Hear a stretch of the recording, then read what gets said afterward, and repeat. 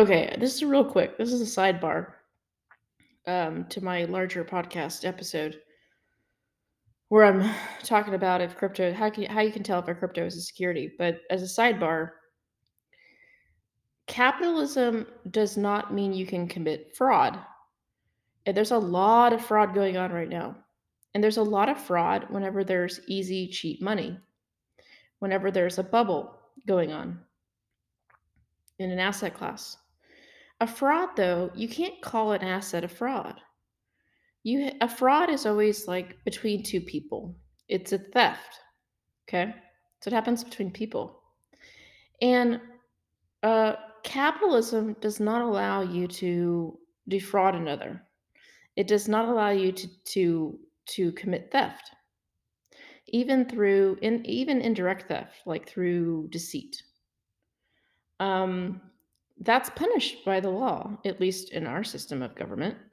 Under the rule of law, you cannot commit theft.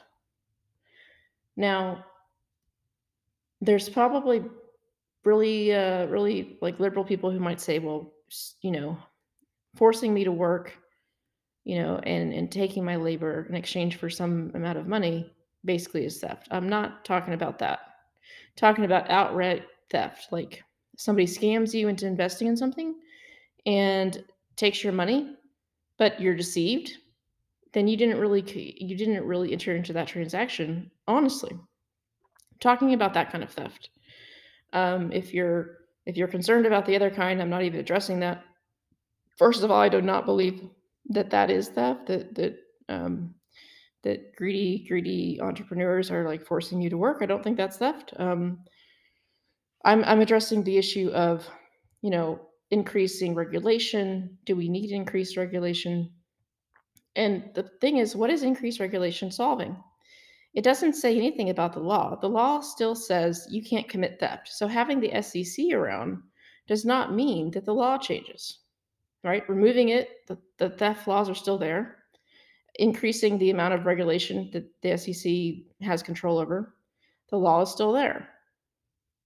Does the SEC in existence mean that they'll catch every theft before you get scammed?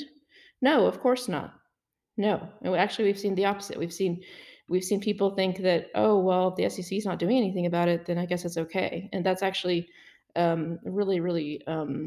It's kind of like somebody just stamping approval.